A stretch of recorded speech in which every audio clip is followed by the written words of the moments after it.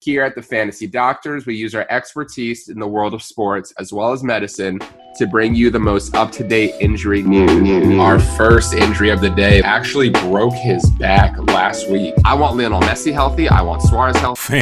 Fam. Mo Salah is beasting. I want Ronaldo healthy. I want the whole squad healthy. 7 La Liga title in a span of 10 years. That basically, to me, that means he was concussed. He was knocked out. There was absolutely no competition. We're your hosts, physical therapy students, Andy and Berg, and welcome to the Fantasy Doctors Soccer Podcast. Hello, ladies and gentlemen. Welcome to another episode of the Soccer Fitness Experience Podcast. My name is Berg. And today it's just me, guys. Andy has to take a test, so he won't be here today. But, I have a great podcast for you guys.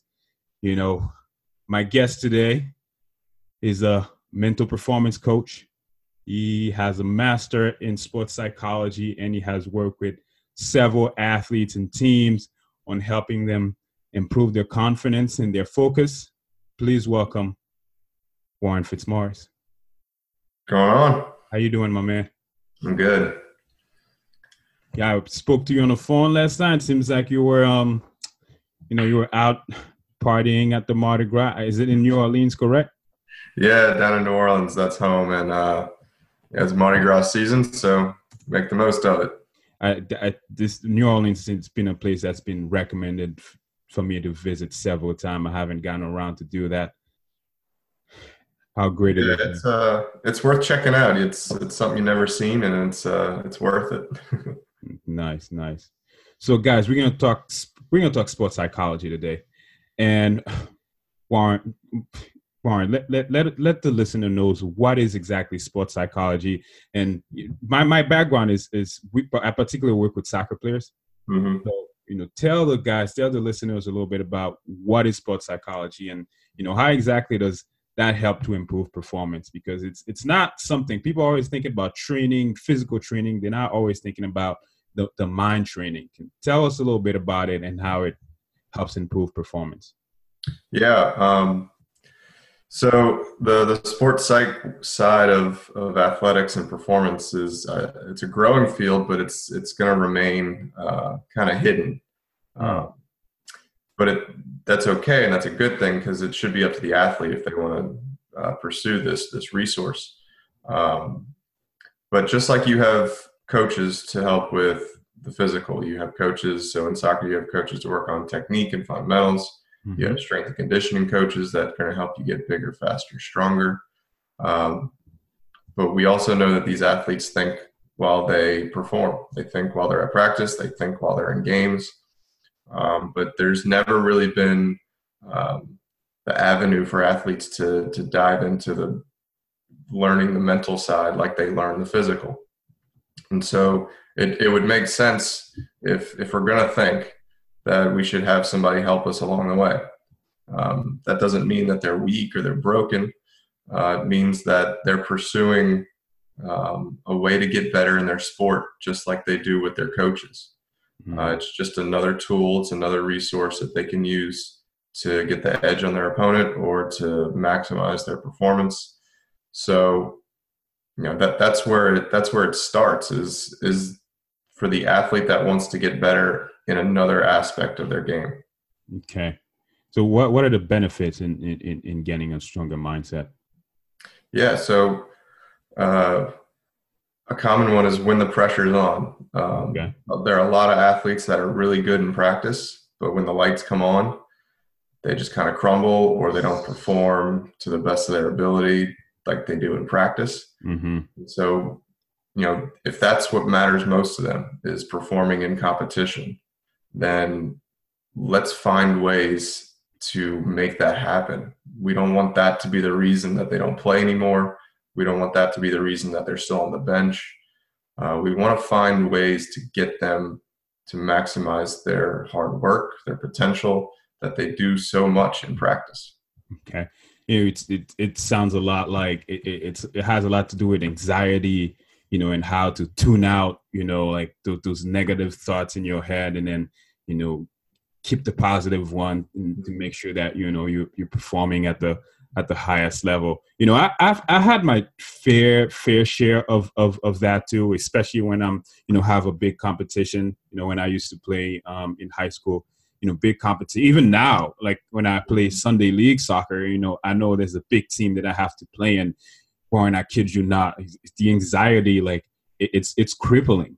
Like before, like doing warm up, like I can't move effectively because it's like I have 1,000 pound on my back, and then I have to, like, you know, maneuver around with this 1,000 pound. You know, it stays with you. Like I feel weak at the same time. You know, it's even worse. There are times where it's like, you know, I have like diarrhea before combat. Like it's funny, but you know, all the anxiety is crippling me that way. So, what as a player, right?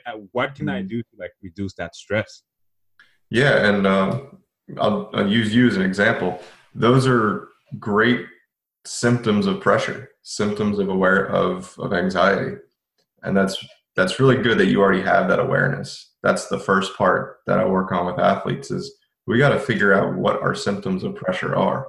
What does it look like when we're nervous? What does it look like when we're scared of what's about to happen? And once we have that awareness, once we know that our symptoms are that fatigue or that, you know, you got to go to the bathroom really bad, sweaty palms, high heart rate, whatever it might be for the athlete, they can recognize it and say, this is a moment of pressure.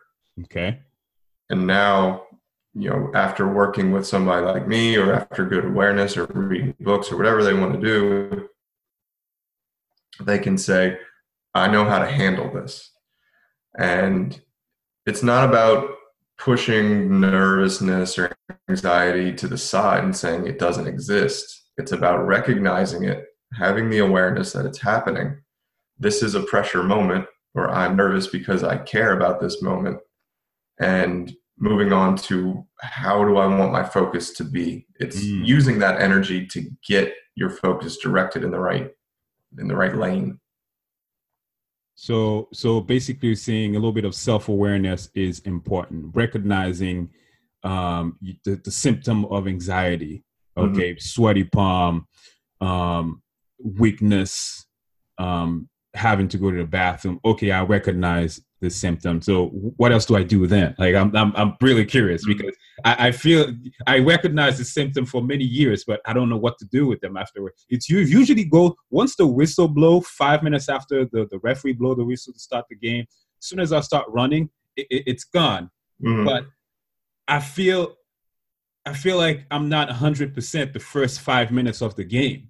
Because, you know, that's when everything matters, the first 5 minutes of the game, your first touch, your first pass. You make a mistake during the first 5 minutes of the game, it's going to basically, like, you know, set the tone for the rest of the game. I don't want that anxiety symptom to hinder me, you know, the first 5 minutes of the game, you know. So once I recognize the symptom, is there like I don't want to say like tricks or stuff like that, but what else do I do? Yeah, so... Well, you said you want to set the tone of the game. So I would want to know, how would you want to set the tone of the game if it was completely under your control? Well, I want my first pass to be perfect.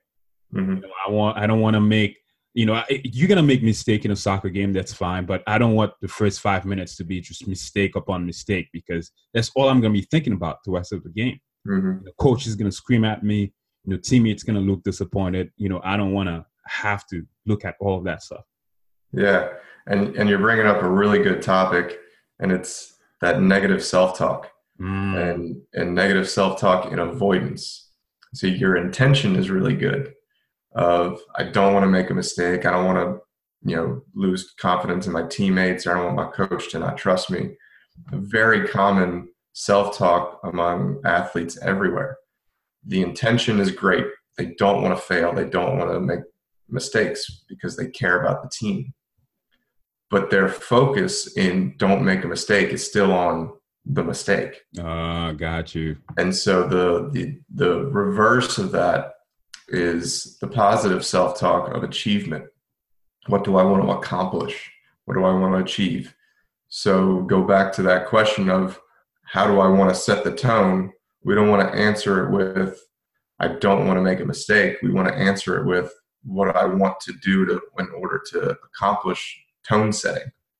Okay, so if I'm taking what you said, so basically instead of saying, all right, I don't want the first 5 minutes, I know anxiety is still there, I'm still a little weak, but instead of thinking, okay, I don't want to make a mistake, think of, all right, I'm gonna make a pass, I'm gonna make a good pass to my center back. I'm gonna make a good pass to my midfield, or it could be my midfield made a good tackle and I scream, hey, good job, man, good job, good tackle, kind of like that, like keep it positive. Exactly. Okay. That, my first pass, make a decision that it's going to be crisp, make a decision it's going to be on time, whatever is important to you, whatever you decide helps you be a better soccer player, find a way to make that first one the best. Okay. And for someone like you who says once the whistle starts and the first things are over and I'm in a rhythm, then we don't have to think. And that's the goal. We want to get to thoughtless play. We want to let our bodies take over. Okay. But when we're having those symptoms of pressure and nervousness, we do have to work through it. And we can work through it with how we think. And if it's as simple as make my first pass crisp, and that's my focus, then it's more likely to happen. And then we can get off on a good start. Wow. It seems simple, Warren, but I don't think it's as simple as that, because what's funny about negative thoughts, they weigh a ton. Like it's so hard to like get them out of your freaking head. They stay there and it's always like nagging you. It seems like it's something that, because negative thoughts stays there a while, it seems like it's almost like you have to like make this a routine, kind of. Yeah. That's absolutely right. It's really easy for us to talk about it in an office. Yeah. But it's a lot harder for the player on the field. And you're right. It has to be practiced. And like I said earlier, it's comparable to physical skills. You can't just show up on practice day one and know how to do a bicycle kick. You guys spend years practicing that stuff. Got you. And while this mental aspect stuff isn't in the same realm as learning a bicycle kick, but it can be practiced just the same. Just like you practice your dribbling, just like you practice your passes, you can sharpen all of that physical stuff. You can also sharpen your mental focus, your confidence with practice. Okay, so it's another tool to the arsenal, right? And just practice that mental skill, which is amazing. This is quite amazing. So the other thing that I wanted to talk about, it's not just there's you in the beginning. So there's me in the beginning of the game, right? So I have the anxiety. We mentioned, all right, so one thing that I can do to reduce that is just to start focusing on, things you can do throughout the game. Think about goals that you're going to accomplish, like miniature goal, like tiny goals that you're going to accomplish, like the first 5 minutes of the game. Focus on that. So me, I'm very visual. I'm already start thinking about, how I'm going to make this pass to, say Jerry, who's my center back. How am I going to make that pass to Casey, who's my midfielder? So it seems like there's a lot of visualization in play in there. That's what I'm thinking. I don't know if I'm correct. Yeah. My assumption. Well, yeah, every athlete's going to be different. I won't say every athlete will do imagery, but I love imagery. And imagery can be done, like you're saying, in a game, or it can be done before a game, it can be done after a game to review. But I think you're right. In soccer, you're going to have time to do imagery because, the thought is that soccer players just run nonstop, but you're sprinting, you're jogging, you're walking, and then you're turning off, turning on. So it's a fluid sport, but it's also start-stop. Yeah. And so you have time to diagnose the next play, think ahead, learn from other plays. And imagery is a great tool to, how you want something to happen, how you want to execute something. And if you are good at creating images, being vivid and clear, if you're good at controlling that image to see a positive outcome rather than a negative outcome, then it can be very helpful. And, I'm not a soccer player by trade, but I've watched enough to know that there's so much creativity in it. Mm-hmm. You can't just live in a box in soccer and hope to be successful. You have to try things. And imagery is a great place to start testing your limits. Can I get that pass through? Can I get it over that defender just enough and then let it bounce perfectly to my teammate? Little things like that make a huge difference at the end of a play. Imagery allows you to create an image that maybe it wasn't possible in the physical world before, but now that you see it and create it, you can make some really good magic happen. I like what you said. So, I'm always thinking about ways to apply that on my Sunday league. So basically what you're saying here is just, the moment that I don't have the ball or, I'm not involved in a play, just to start visualizing or thinking about, what I'm going to do next, to keep it going. Okay. I see. I like that.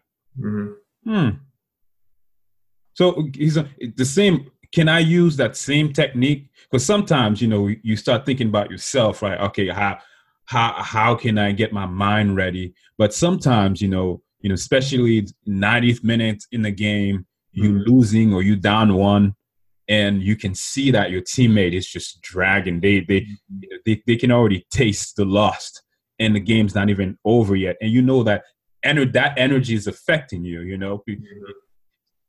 You say you have to win a championship, right? And the score is like 1-0, and you don't want to lose. You have to score a goal to equalize, but your teammate's already losing faith. So how do you deal with this stuff? Because I've seen it all the time. Just guys just start dragging along. They don't have the same intensity anymore, and screaming doesn't help because you're screaming and you're telling them, "Hey, what are you doing? Run faster!" or put some energy into it. But that's you directing negative energy at that too, and that doesn't help. So do you have any suggestion? Yeah, that's a tough one. What I'm hearing is maybe it's a repetitive thing at the end of games where teams get frustrated or the negativity sets in. Yeah, how do you deal with that? Yeah, and to me that sounds like a cultural thing. So parts of games can be practiced just like a play. Now soccer is more fluid like football, so you don't have formal plays like you do in football. It's set, everybody sits still, they get set for the ball, players get already called in, everybody knows what their job is. Soccer is much more fluid. So it's much more in the moment of reading teammates, feeling teammates. So you don't really practice plays per se. I know there are set plays and there are,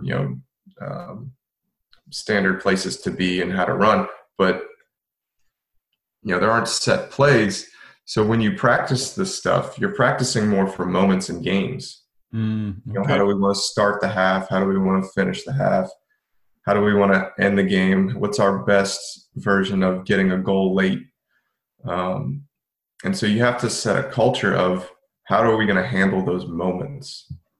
So you're practicing moments, practicing feelings of what's this moment going to be like if we're down 1 goal, if we're down 2 goals? How would I respond in that moment? How do I want to respond?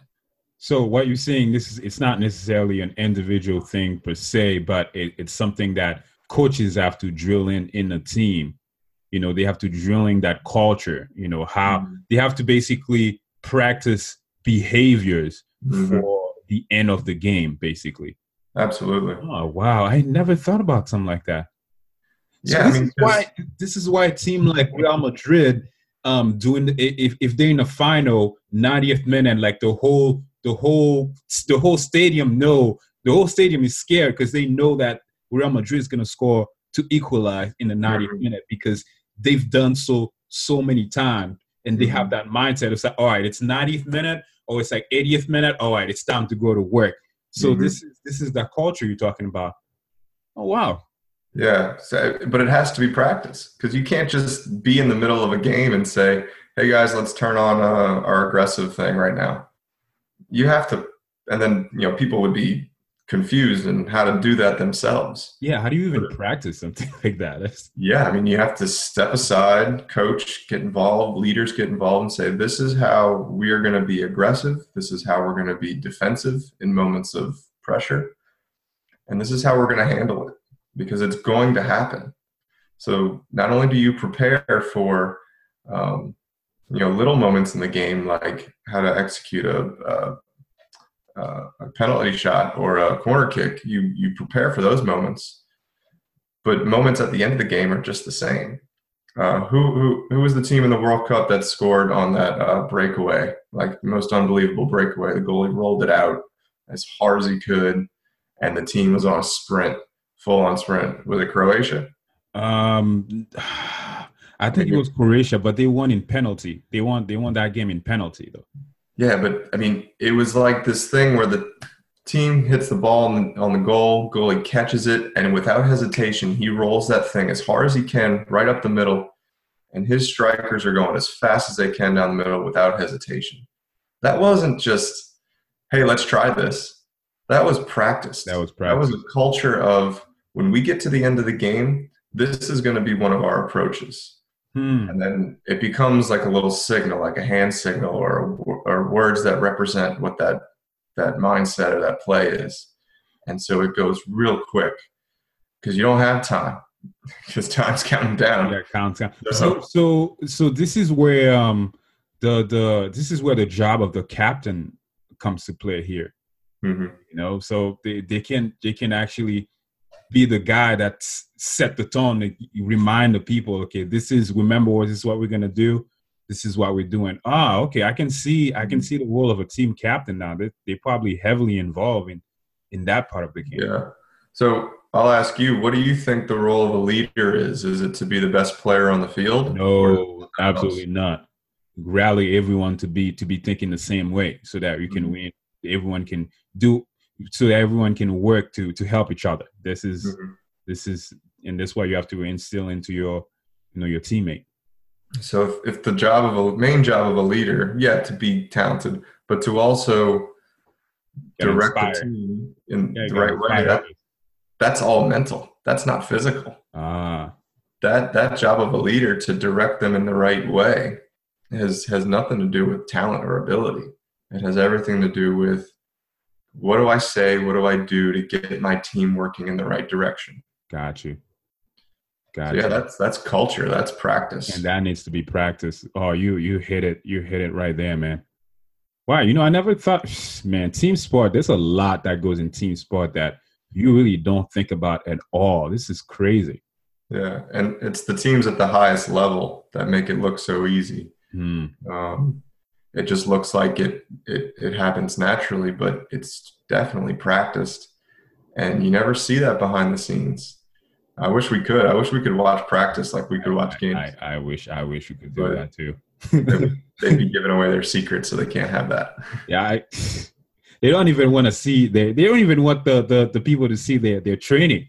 Right. It's crazy. Now, mental, the mindset has a lot to do with how you recover from an injury as well. I don't know if we're going to have time to talk about that, but we can briefly cover it a little bit. So, if say I know a lot of players who had an ACL injury, and when they come back, they even though they're physically clear and they've gone to their prior level of strength and fitness, but you're not the same player anymore. Yeah. Like, you can see the fear of movement, fear of moving a certain way is impacting their game. So have you ever worked with a player that that had one of those horrific injuries and needed help to combat the mindset? Yeah, unfortunately, too many. Part of where I work is a physical therapy clinic, sports medicine based physical therapy. So we see a ton of ACL reconstruction athletes. It's a shame that there are so many, but it's good that we have so many PTs that know what they're doing. And there's a lot of research out there about the ACL, that the rate of recovery is very good.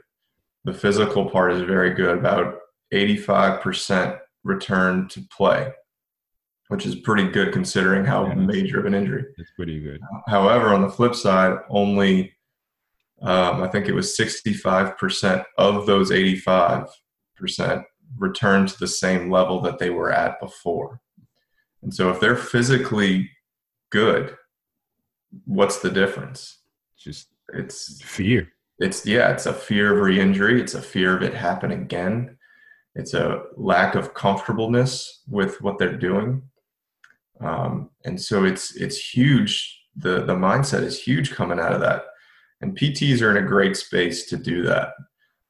They work with their athletes 1, 2, 3 times a week. Athletic trainers are in a great spot to do that if they have that access. But sometimes you just don't know how to handle that when an athlete says, I don't know how to do this, or I don't want to go full out. I want to back off because that seems safer to me. But that doesn't help them get back to play. That doesn't help getting back into competition. And if they're not getting back to competition, if they're just riding the bench and they're practicing, they're going to lose motivation to play. And once they lose that, then they're going to stop going because now they've got 2 reasons. My leg doesn't feel great and I'm not playing anyway. How do you deal with that though? How do you get to that 60% that's able to return to full competition? Yeah, I think there's 3 things. Well, it's one thing. It's all trust. But there's 3 things we need to trust. We need to trust our therapist. So we have to trust that what he or she is saying and asking us to do is going to get me to back to play. And we have to trust our therapy, meaning the exercises that I'm doing and the effort that I'm giving is going to get me back to play. And then the third one is we have to trust ourselves, and that's the hardest part. That's the hardest part. Can I do a single leg squat and not focus on my knee being weak? Can I do functional movements and think that my knee's going to snap again? And that's really hard to get out of athletes because they don't want to admit that, because that's a sign of weakness. That's a sign that they need help. But of course they need help. They just had surgery. Yeah. It's an invasive surgery at that too. Yeah. So having a role in my clinic like I do, I get to just be there for the athletes, chit chat with them, especially when they're going back to the functional stuff, to ask them if they have any self-doubt, any fear. And there are things that they say that are red flags, like, well, it feels fine, but I just don't know if I can kick a ball as hard. And so once I hear that kind of stuff, then I know it's time for me to get involved, to direct their focus in the right way. Just like we were talking about earlier with symptoms of pressure, the focus was directed at the wrong thing. We want to shift focus to the right thing. It's not bad to think that they're weak or they're not ready. It's okay, because they're going to get it over time as long as they have the right mindset. Obviously, you have to have the physical. The physical has to be there. Yeah, the physical. You can't just have great mindset that I'm healthy, but not have a healthy knee. Doesn't work that way. So, yeah, go ahead. To me, it sounds like we have to set up appropriate goals, appropriate milestone that will give them the motivation for them to be able to go back to like full competition level. And that could entail like, all right, so my knee is weak and buckles when I do a single leg squat. All right, the first goal is to do a single leg squat, with my knees, stable, for the lack of better term. And then second goal is, all right, let me do can I do some plyometrics, with proper form. And third goal will be, all right, can I do running now? Let's start. I'm going to run. I'm going to do this I'm going to run at this speed or run at this distance with no pain. let's accomplish this milestone, and then keep adding on to the goal until it gets to a goal where it's like near competition level. And to me, that's sort of like how I get the client back into full competition, based on what you just said. I don't know if I'm right here, but I'm just spurring out ideas. Yeah, what you're doing is creating functional goals for them. Yeah. As soon as they hit them, that's going to have twofold progress. They're going to get to advance in their protocol. They're going to get to move forward and get asked to do more functional stuff when they complete it. And when they do complete it, it's going to give them a boost of confidence that, okay, I can do this. My knee is going to be good. If they don't hit that function goal, then we just back up and we find ways to get them prepared for that functional goal. And then once they get that, then they move back to it, and then you're creating confidence again. Okay. But you have to meet functional goals. You have to meet some things laid out by the PT and the doc so that they can reach things and then progress. Good. We see this. There's a lot of that. I don't think a mindset and anxiety in getting the right mindset before you play is so important. Before you play, doing the game, and after an injury, it's something that is not talked about enough. So I'm glad that you're able to come on and spit some knowledge to the listeners. Thank you for that. So in summary, because we kind of have to wrap up, I think, at this point, but in summary, right? Say Lil Johnny is going into his first tryouts. He's about to sign with this semi-pro or professional team. What's some of the thing, in summary of everything we just said, what are some of the things that Lil Johnny can do to impress coaches in that tryout, not just in terms of like, not just in physical capability, but in terms of mindset? What are some things that he can do to prepare his mindset for a tryout? If he wants to maximize his ability in a tryout, to demonstrate what he's capable of, embrace pressure, embrace anxiety, but then have the awareness to direct it toward what he's good at. So if he's trying to show off his skills, then show him off, man. Don't be bashful. The tryout is an opportunity to show off. So don't hold anything back, and be confident in your abilities. And that becomes the focus, rather than, if I make a mistake, they're going to cut me. No, what are my skills? What are my strengths? Let's focus on that. All right. And that's about it for the podcast today, guys. I think I'm going to have to go back and listen to all the important gem that Warren just mentioned in the beginning of the podcast, especially the part where, I have diarrhea and for the game, and I have to keep that under control. Well, Warren, where can the people find you if they want to engage into a conversation with you? Yeah.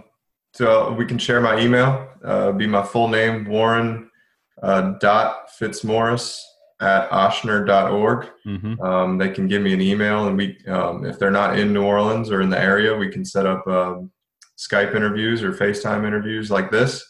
I've already done a couple of those. So yeah, there's any number of ways we can get in touch. Perfect. And I'll put your email into the podcast description so that people can click and message you. And once again, you can find me at The Soccer Obsessed on Instagram, and Andy is on Instagram as well at The Football Physio. So be sure to reach out to us if you have any question about this podcast, and please give us a review because we need it. All right. We'll see you guys in the next podcast. Peace. Thank you.